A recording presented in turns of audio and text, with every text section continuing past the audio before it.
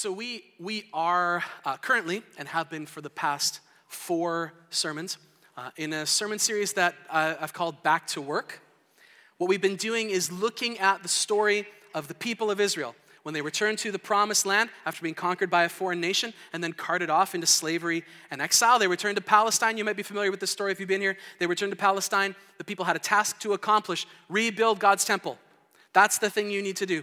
And as we've seen, they'd ended up getting distracted from that mission, and the work on the temple stopped. So we've been looking at the prophecy, the work of the prophet Haggai in the Old Testament, and the words that God spoke through him to the people to get them going again back on their mission.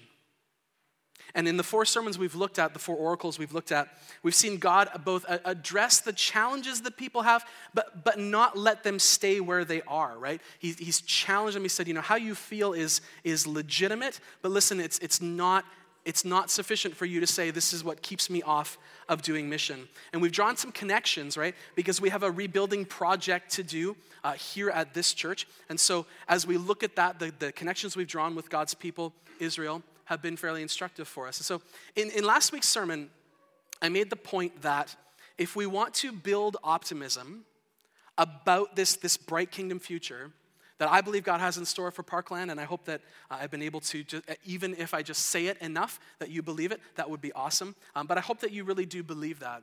I said that if we want to build optimism about that, then there's some things that we need to do to prepare the ground to enable God to work. Some of those things are individual things in our hearts, and some of them are things that we have to do together corporately. The point I made at the end was that if we want to move forward, we have to be willing to trust each other. And trust is this really massive and significant aspect of how we're going to move forward together. What I want to do today is I want to take that point, the trust point, and I want to just expand it a little more.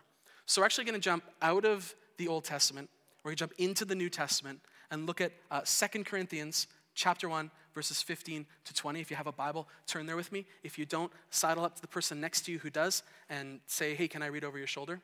And then they'll give you your Bible afterwards. They'll give you their Bible afterwards. 2 Corinthians 1. 2 Corinthians 1, verse 15. Here's how I'm describing this sermon. So the Back to Work series, right, is sort of like the Star Wars universe, right? Episodes 1 through now 7. But then also, here's what's happening with the Star Wars universe. I'm such a Star Wars nerd. I love talking about this. There's a movie coming out this year that is part of the Star Wars universe, but isn't part of that story. You guys know about this? Is anybody coming to see it with me? Anyone? Am I going by myself? Seriously? Okay. So it doesn't exist as part of the main story, but it lives in the Star Wars universe. That's this sermon, right? The main story of the Back to Work series is up here. This sermon lives in that universe, but doesn't sort of contribute to that. Ask me afterwards. Okay, so let me, because we've been in Haggai, let me just sort of give a really quick background to 2 Corinthians and what we're going to find here. Because if you just start reading this passage, it's kind of like, okay, that's weird. So here's the deal. This is a letter that Paul wrote to a church in the ancient city of Corinth. And to say that this church had been difficult to plant would be to understate the matter fairly significantly. The church at Corinth was a difficult church. They were in a difficult city. So the first problem was that there was just this incredible level of sin and unrighteousness, right, that they were dealing with. Corinth was a city that had all sorts of pagan gods and idols and everything. It was just crazy world. If you read 1 Corinthians, some of the stuff in there, you're like, really? That's weird. So Paul had a lot of work to do to sort of conform people to the image of the gospel. But as if that wasn't enough, Paul also had to deal with some intense opposition to his ministry from inside the church, right? So the fact is that when we as human beings are confronted with the truth of our sin, and we have to repent and change, we don't like to be told that, right? We don't like to be told that we're wrong. We don't like to be told that we need to repent. And so some people, when confronted with those kinds of things, those kinds of messages, what they do is they shoot the messenger. And that's what's happening in Corinth, right? There's this group of people who had made it their life's mission to undermine Paul's teaching, undermine his authority. Because if they could discredit Paul, who was the planter of the church and the pastor, then they figured that they wouldn't have to listen to what he said. Right? Easy. So in other words, Paul was making them very uncomfortable. And instead of dealing with their discomfort appropriately, self-examination, repentance, and change, they just kind of wanted to make the problem go away. So Paul planted the church, spent a bunch of time in the city, was working his trade there, spent a long time there, and then eventually he had to leave the city to continue on a journey to go and plant other churches. And then he came back to the Palestine area. I don't have a map of the Mediterranean, but if I did, I'd show it to you, and it would be really exciting. And so while he was back at his home base, he heard about some issues that were going on in the church. The stuff that he had already worked to address had come back. And so he wrote a letter to them, that's our 1 Corinthians, and was pretty strong in what he told the Corinthian church to do about the sinful people in their midst. To the point where at one point he says, cast that person out, right? Strong words. And he knew that when they got the letter, they wouldn't like it very much. They would be very upset. So he planned to just kind of let it sit for a while, see what happens. He was about to go out on another missionary journey. And he would go out around then, and then on his way back at the end of that journey, he'd come through Corinth just to see if everything was okay. But when Paul sent that letter, something unexpected happened. The church read it and repented of their sin. They realized that they had been wrong. They dealt with the sin in their midst, much to Paul's surprise. And he was so excited about this. He was so enthusiastic that he said, you know what? I'm going to change my plans. I am going to come to visit you in Corinth on my way out. And then again, I'm going to make 2 visits instead of just 1 visit. And it's going to be great for us. We're going to be able to hang out together. I'm going to be able to hear these stories that you have been telling. Somehow Paul communicated this to the people of Corinth, that they had an expectation that he would come. But before he could follow through, something happened. We have no idea what it was. The Holy Spirit didn't see fit to inspire that story. And he had to change his itinerary again, go back to his original plan. Now he's only going once. Okay, so to summarize, he was going once, then he was going twice, then he was going once again. Okay. This kind of thing happens to us all the time. Right? Like you make a plan to do something, and then something comes up and you have to change your plans last minute, right? If this is something that happens every time you make a plan, maybe there's a character issue there. But generally speaking, this happens to all of us. We all have things like this occur in our lives. And most of the people at the church in Corinth, probably, they were like, oh, that's too bad that he won't be able to come, but, whatever. His change of plans didn't really affect their day-to-day life. They got over it. Well, we'll see him once anyway. But you remember those opponents I was talking about before? Those guys saw this a different way. And they got to thinking, and they said, maybe, why would Paul change his plans like that? Maybe Paul hadn't told us the truth in the first place. Maybe he never had any intention to come at all. He was just telling us what he thought we wanted to hear. Maybe Paul isn't actually trustworthy. See what happened there? So the people didn't like Paul already. They wanted to see the worst in him. And because that was their filter, they saw everything that Paul did and interpreted it through that filter and came up with a story to explain Paul's actions. And it was a story that ended up calling into question the strength of his character. For the purposes of our time today, I'm going to call that a suspicious narrative. They came up with a suspicious narrative to explain Paul's actions. And so in 2 Corinthians, Paul responds to his critics. He responds and tells them this is what's going on. And it's interesting because he doesn't actually focus as much on defending his position because frankly, he knew that he was right anyway. And there's no point in entering into a battle of wits with an unarmed man. But what he needed to do was drill deeper down and reveal some of the kingdom principles that were causing upset and work with those. So that's what he's doing here. Okay, that's what he's doing when we join this story here in 2 Corinthians chapter 1, verse 15. Paul talks about how, he was so excited about their response to his previous letter. And in verse 15 he says, because I was sure of this, because I was sure that you would benefit from me coming twice, I wanted to come to you first before I went on my trip, so that you might have a second experience of grace. I wanted to visit you on my way to Macedonia and come back to you from Macedonia and have you send me on my way to Judea. That's what he wanted to do. And then Paul addresses his opponents. He says, was I vacillating when I wanted to do this? Do I make my plans according to the flesh, ready to say yes, yes, and no, no at the same time? As surely as God is faithful, our word to you has not been yes and no. For the Son of God, Jesus Christ, whom we proclaimed among you, Silvanus and Timothy and I, was not yes and no, but in him it is always yes, for all of the promises of God find their yes in him. That's why it's through him that we utter our amen to God for his glory. So, this is Paul's response. This is his way of addressing the issue that his critics have raised. So let me make sure I'm on the right parallel lines here with you. As we move through this sermon series together, I've begun with the baseline assumption. My baseline assumption is that God has a bright kingdom future in store for us at Parkland. That's the future that God has for us. Getting there is going to be difficult. It's going to be hard work. But because God is the one who works alongside us to accomplish his mission, we can do that work confidently and know that what we do isn't going to be wasted because God works to fulfill his ends.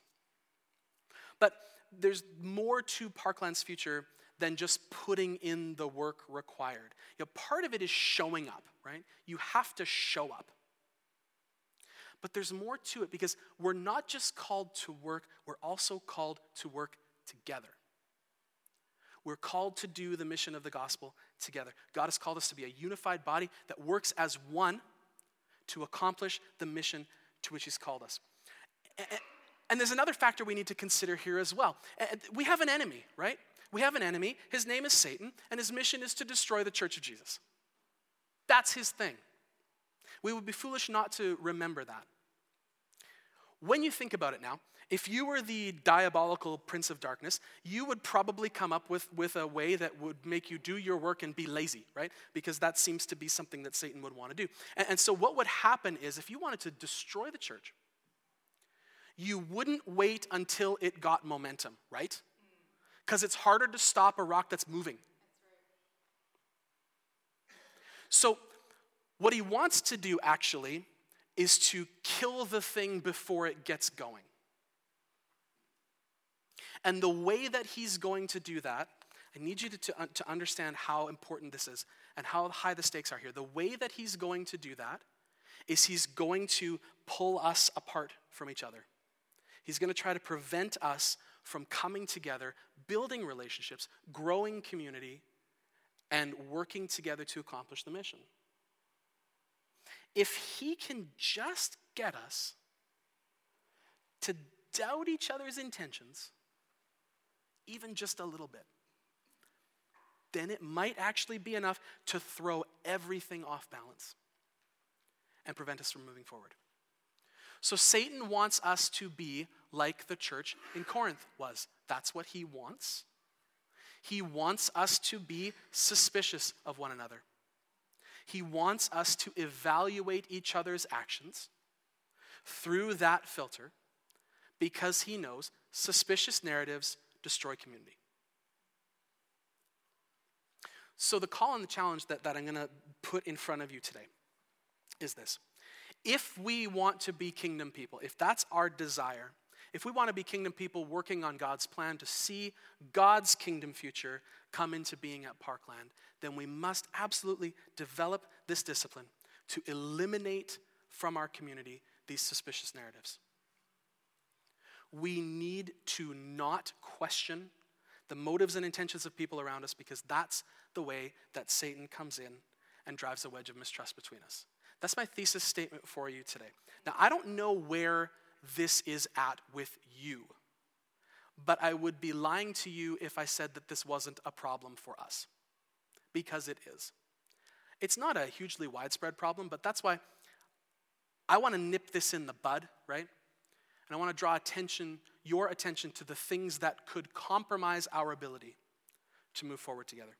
This is one of those things. So let's break down this idea of suspicious narratives for just a moment. And some of this is just sort of social science, psychology research, but at their core, a suspicious narrative is just a way to explain the actions or behaviors of the people around us. But that explanation begins with a fundamental belief in the bad intentions of the other person. It comes from a position of malice. Here's an example, not from the church, because that's dangerous. Here's an example from life. Let's say, for example, that you are driving along Highway 1 at your usual speed, which I'm sure is at the posted speed limit, because that's mine too. And as you're driving along in the right-hand lane, because that's the travel lane, someone all of a sudden cuts right in front of you and bails onto the exit, and you have to kind of slam on your brakes or swerve or something like that, and that person just with impunity, right in front of you and off. Okay, so what you've just experienced there is a data point. It's information. This is a factual thing that just happened. Someone just cut me off. That information, that data point, has no moral value attached to it. It is neither good nor evil. It is simply neutral. It just is. But very few of us, praise God if you're like this, very few of us sit there and go, that fellow just cut me off. And just keep driving, right? Like that's not how we respond to that. Because before you even know it, your brain has moved from this just taking in the data to then interpreting the data. Maybe I'm the only one who does this, but the interpretation that I tend to apply to that person's actions isn't entirely charitable. My first thought isn't, oh, I hope everything's all right? My first thought is, learn how to drive, like that's the first thing. But I mean, the thing is, all I have to go on is what I've seen. That's it, that's all I have to go on. All I have is the fact that someone suddenly changed lanes. I don't know why. I just know that it happened. There could be a lot of different explanations, but you know what? None of that matters to me in that moment, right? Because it makes me feel better, right? And every possible charitable explanation, of which there are many, just flies out the window of my mind, and I reject any notion that that person had any intention other than to be an incompetent driver. That's a suspicious narrative, right? We don't just do it in our cars, but we do it everywhere. We do it at home. You do it with your spouse sometimes, maybe. You do it with your kids. You do it with your friends. You do it of politicians. You do it, you do it at church too.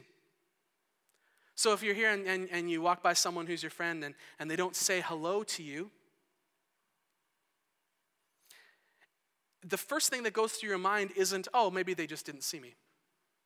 Oh, maybe they're having a bad day, right? Like the first thing that tends to come to your mind is, a jerk didn't say hello to me, right? Like, doesn't happen here, I know, but it happens at other churches. So if we want to conquer this thing, I need you to sort of process this one very, very critical piece of information that unlocks everything here. It's the key to success in life and everything else. Ooh, that sounds great, right? Here's the thing. You can't ever know what someone else is thinking. You can't. It's not possible. You think you can. If you've known someone for a long time, you think, oh, this is what they're thinking, but you don't actually know. Suspicious narratives come when we believe we know what that other person is thinking. The thing is, it may very well be that the person who didn't say hello to us intended to snub us. It may very well be that the driver of that vehicle is an incompetent person who will eventually wrap said car around a telephone pole. It might be. It might be. But it might not be. And unless you know absolutely, factually what that person was thinking, there always has to be room in your mind for another explanation. Always. So, it's a discipline, right? So you don't know you're doing it. So here's what we need to understand. You need to analyze your thought process. I need to do this, you need to do this, if we're going to fix this, okay? The next time you find yourself creating one of these suspicious narratives, the discipline is to stop your brain and just ask a really simple question. Is there any other possible explanation for this?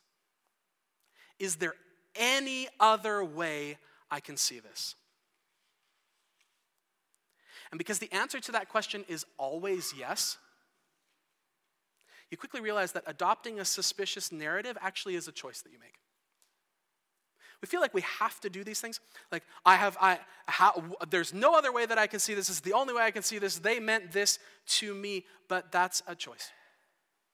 And we could choose a different way. So the solution to the problem of this suspicious narrative thing is to make another choice. Yes, it's hard. That's the call of the kingdom. If we want to be kingdom people, if we want to give God an avenue for kingdom work, then we have to choose to believe the best about one another.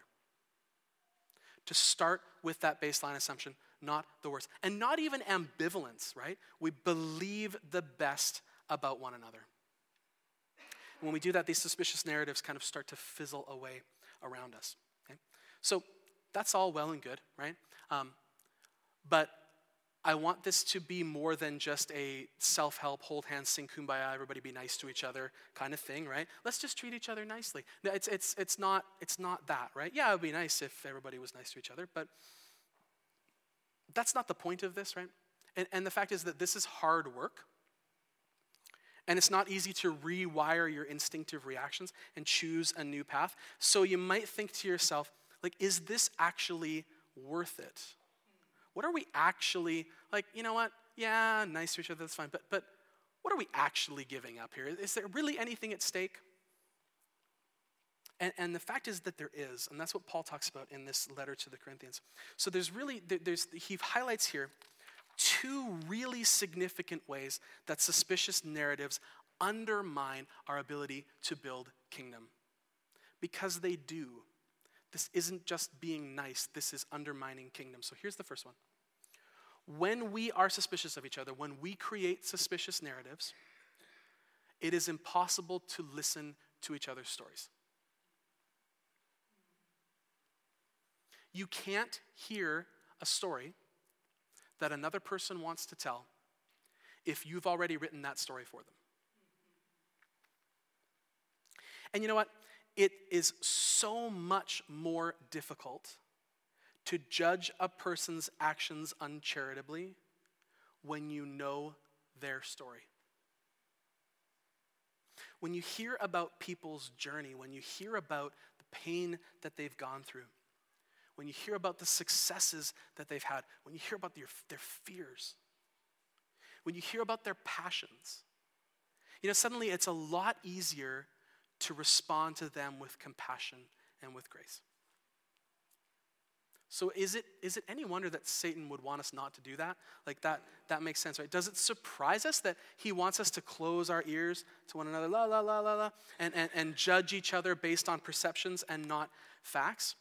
And that's the idea that Paul hits on here in the first part of his response in verses 15 to 16.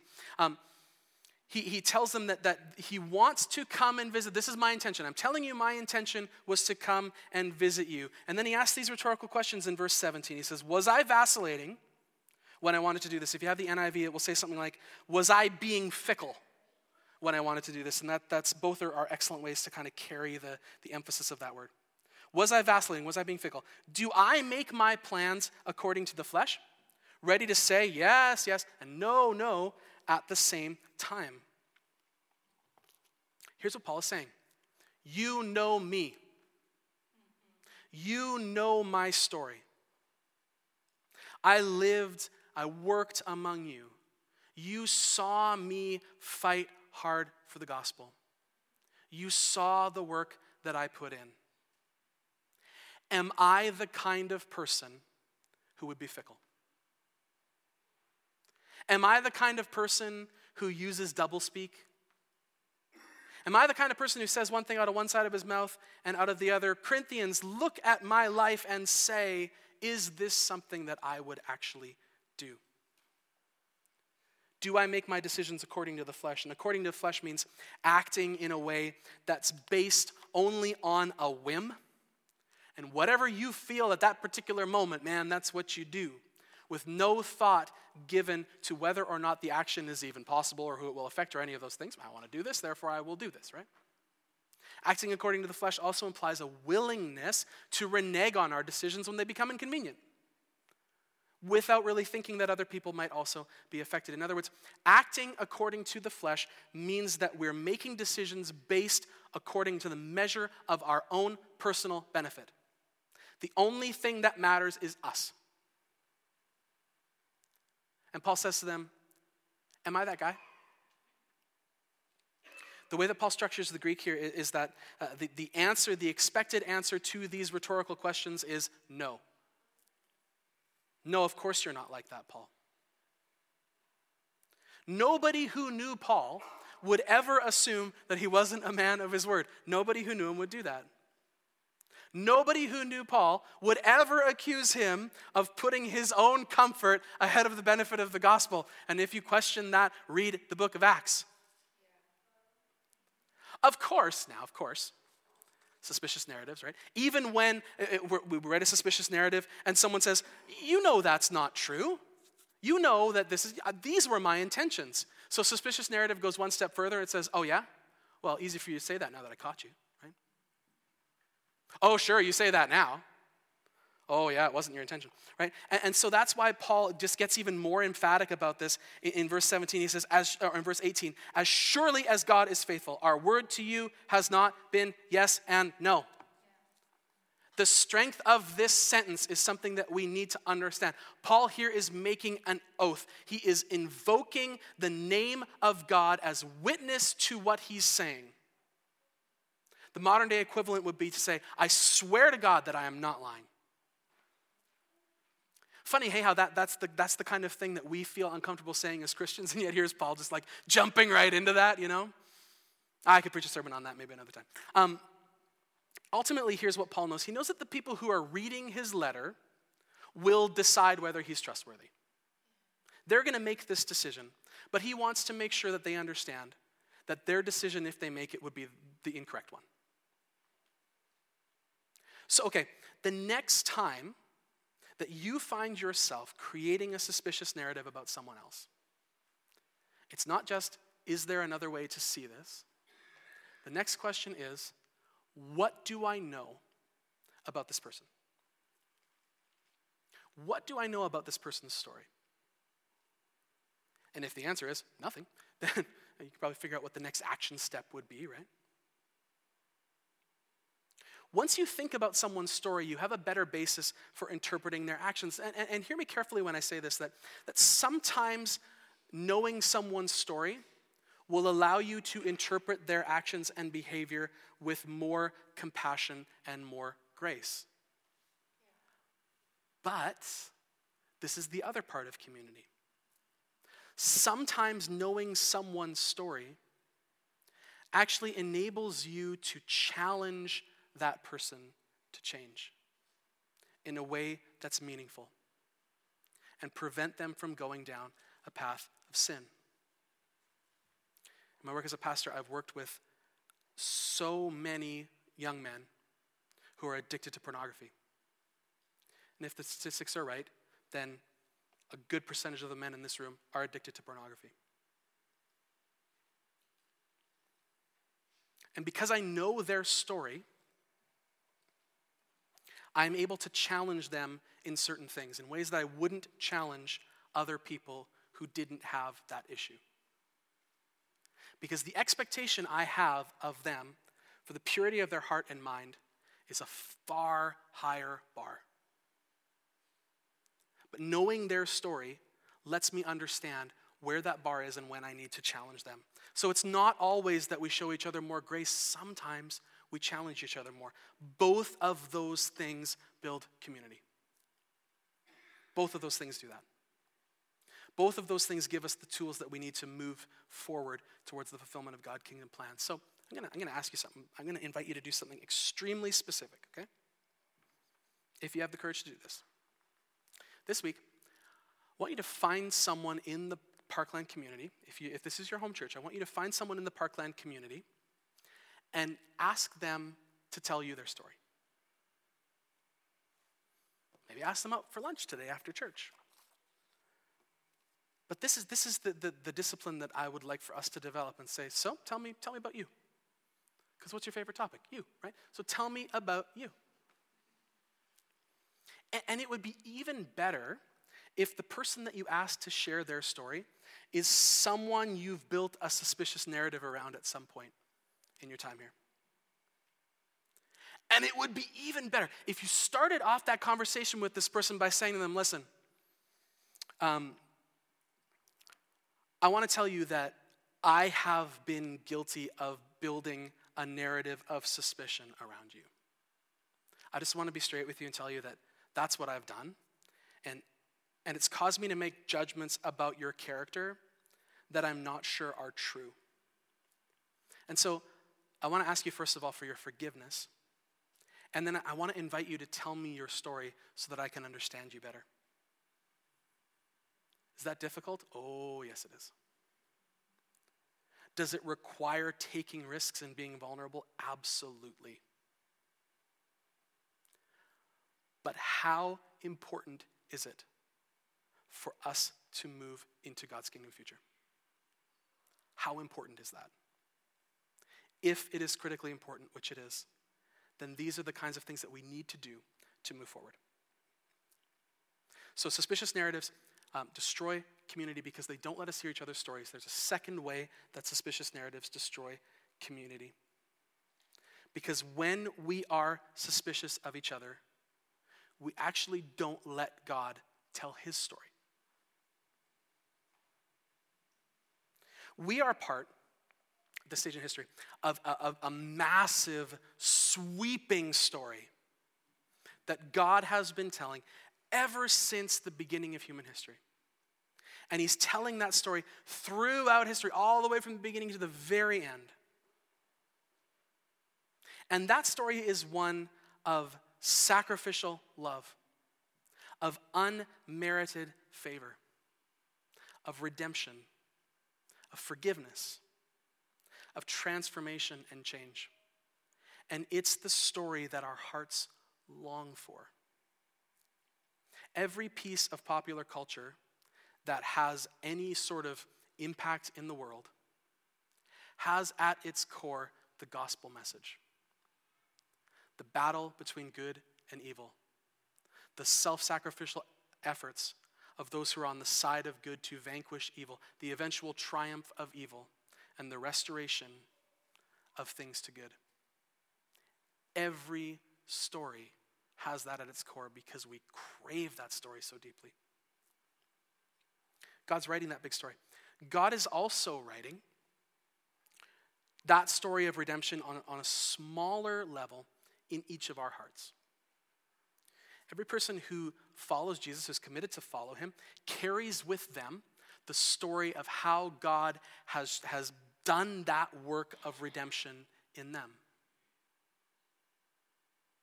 Every person has that. Some of the stories are incredibly difficult. Some of them are full of twists and turns, and you wouldn't know that it would have turned out this way. But it doesn't matter how interesting your story is. What matters is that God is telling it in you. But here's the thing, each of our stories is different, right?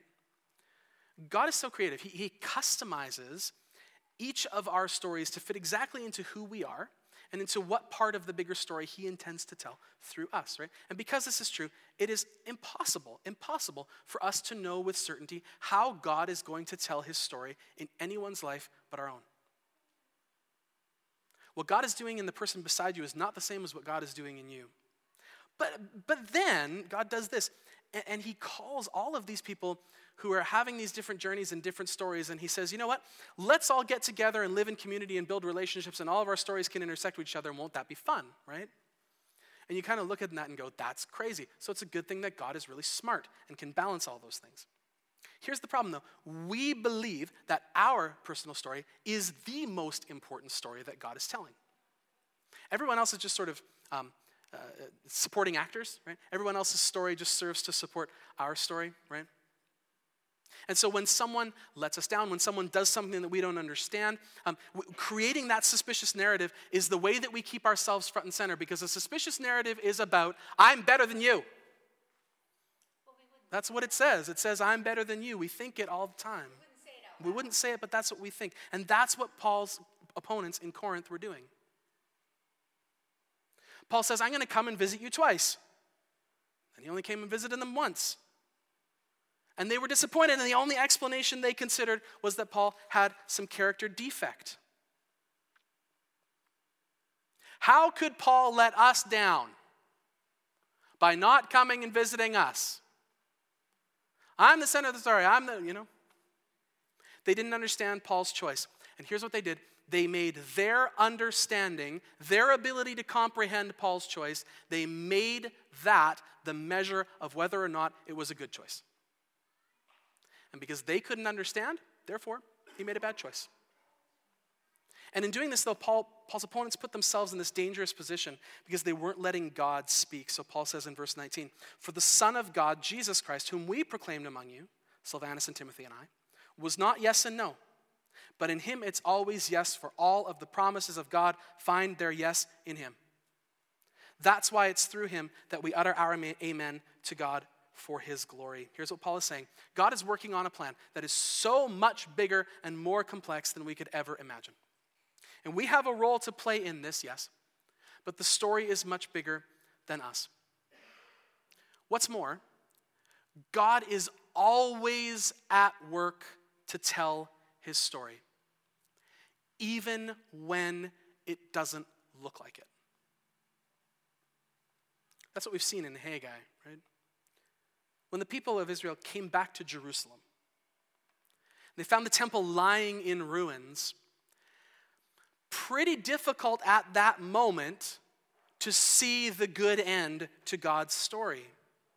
God promised them many things. One of the things he promised was, there will always be a king from the line of David reigning over my people. But the people weren't even a sovereign nation anymore. They were subject to a greater nation. They didn't have governance. They weren't autonomous. They didn't have any of those things. How is it that God would keep his promise? Maybe he has just decided not to. But despite the fact that they couldn't see how God was going to do it, the people still trusted his ability to do it. And so they were obedient to him. And sure enough, God kept his promise. Paul says that that Jesus is, sorry, I just lost my place here. All of God's promises find their yes in Jesus. It's not health and wealth, prosperity, ask for a pony and Jesus will give it to you, but that Jesus has fulfilled everything that God has said. God sent his son, Jesus, who was born in the line of David, to become not an earthly king who rules over a sovereign nation, but a heavenly king who rules and reigns over all of God's people across time and in every place. And because of what God has done in Jesus, our redemption is secured. Not just for God's people, Israel, but for all people. Sin and death have been defeated forever. And God's promises stand fulfilled. And in light of that, Paul says, all we can do is utter our amen to God for the purpose of his glory, because we know he has done it and we haven't.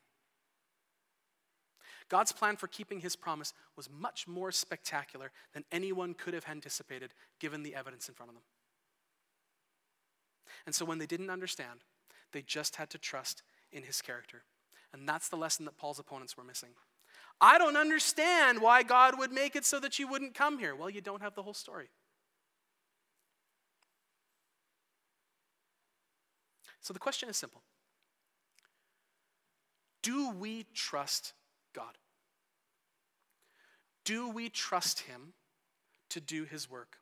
Do we believe that he is at work to bring about his kingdom? Do we believe that he is faithful? And if the answer is yes, which is the right answer, then we also have to believe that there will be times when we cannot understand what God is doing, where we can't see it, and where we are just going to have to trust in his ability to follow through.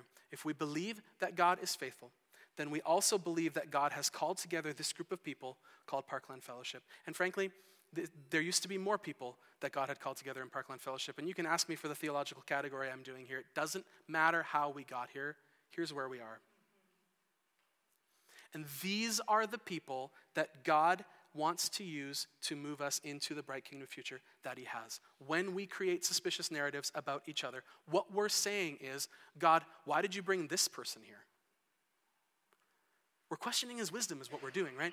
We're saying, I don't understand your plan. I don't understand where this person is. And because I don't understand, it's not a good plan. Not true. If we let God tell his story, then the things he will accomplish are things that we would never have possibly seen. And then when he does it, right, and we look back to this moment, we'll see that's God's work, not ours, and we will say amen. Very last thing on this quickly. The whole thesis statement that I've been pursuing here is that if we want to be kingdom people who see God's kingdom future come, then we have to eliminate suspicious narratives. So we've seen how that works, right? And we've seen why it's important. Let me just say one final thing in closing here. The truth is, suspicious narratives sometimes serve a useful purpose. Because they protect us from being hurt. If we only ever believed the best about every single other person on the planet, you would have no money. You would have nothing. Because people do take advantage of that. Some people have malicious intent. Some people do. And so I want to be careful to clarify that the call of the kingdom in our lives is to eliminate those suspicious narratives within the context of the Christian community. Living as kingdom people doesn't mean that we're never suspicious of anyone ever. That's just not wise. But that doesn't mean that the call to kingdom living is any easier, because you know what the truth is? There may sometimes be people within the church who really do want to take advantage of our trust. There might end up being someone who comes to this church who's given the benefit of the doubt, and their intent is really malicious and they cause hurt. That can happen. But the fact that someone may someday take advantage of our trust does not eliminate our call to extend it. Think about it. Each of us has probably at some point in our life eaten something that's made us sick, right? I mean, I've done that several times. One memorable time on our honeymoon. That was fun. But despite the fact that 14 years ago in Cuba, I ate something that made me sick, I have continued to eat food. Right? Why? Because I need food to eat, to live. And not eating is not an option. I could eat less, yes, but not eating is not an option. And I would suggest to you this morning that for those who follow Jesus and live according to his kingdom, for those of us who are called to be part of God's community at Parkland Fellowship, then the need to extend trust and to believe the best about one another is as critical to our life as eating food is to our physical health. Not extending trust is not an option.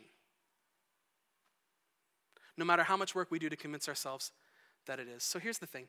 We have a mission to accomplish. Listen to me very carefully. Today in this city, there will be people who die and spend eternity separated from Jesus in hell. Debbie Downer. That's the reality.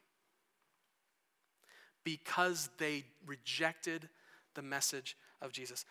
For some people, that was a conscious choice. They were hard-hearted. They rejected the gospel, but others spend eternity separated from Jesus because they've never had a chance to hear it. That's a terrible tragedy. We can't present the gospel to every person. We can't do that, right? And that's not Jesus' expectation for us. But the bigger tragedy, honestly, guys, the bigger tragedy would be this. If the reason that someone didn't hear the gospel was because we were too busy being suspicious of each other to actually go and proclaim the truth of Jesus. That would be a bigger tragedy. So let's commit to one another today that we are going to make a different choice. We are going to make a kingdom choice. And we are going to trust one another. And if that's our commitment, then we are one step closer to seeing this happen. I'm going to pray for us. And in this time, I challenged you earlier, and I mean it, to find someone and hear their story. And as we pray, the Holy Spirit's going to bring someone to your mind. And that's the person that you need to get in touch with, okay? So let me pray. Let's pray together about this.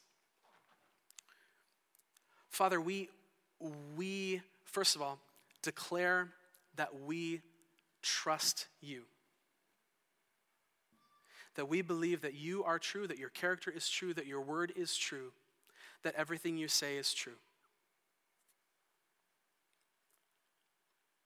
And because we believe that, God, we believe in the story that you're telling, the redemptive narrative that you are telling in history through the person and work of Jesus. And we believe that Jesus is truth.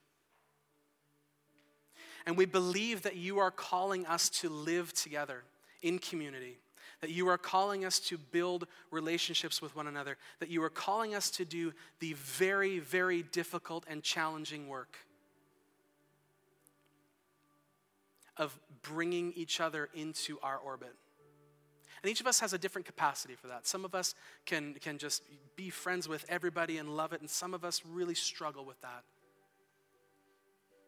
But God, for each of us here, there is a place that we need to take up in your kingdom and to live among the community of your people, because that's the way that you've decided this is going to go. God, as your people at Parkland, we confess to you today that we have not always been good at believing the best for one another. We have not always been good at trusting each other. And because that's true, God, we have created suspicious narratives about one another. And so this morning,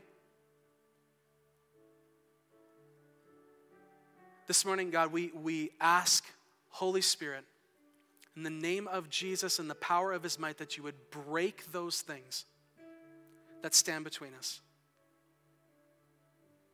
That you would break the hold, the foothold, however small it is, that Satan has in our lives and in our midst. And we declare in this place today that there is no space for the work of our enemy. And in Jesus' name we declare that this is a place of safety and freedom, a place where Satan cannot come. That from this point forward, our minds are closed to his intervention. Our ears are closed to his whispers. That he will find no fertile ground among us to do his work. Because we are committed, Jesus, to see your work be done. And God, I pray for my friends this morning that some are sitting here and are wrestling deeply with this, and they know that there is something that they need to do. And so this morning, God, with power and conviction, would you work and move and compel us? And God, if we're the recipient of one of those conversations, God, we choose not to take offense. And we choose to see things from your perspective, to keep short accounts with each other, to make peace with one another,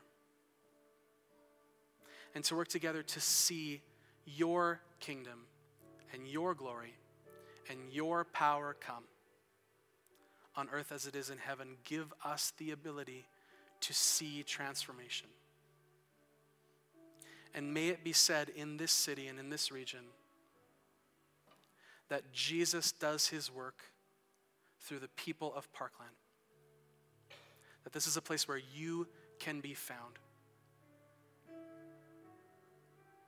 Give us the strength and courage that we need to move forward from this place and do the things you ask us to do.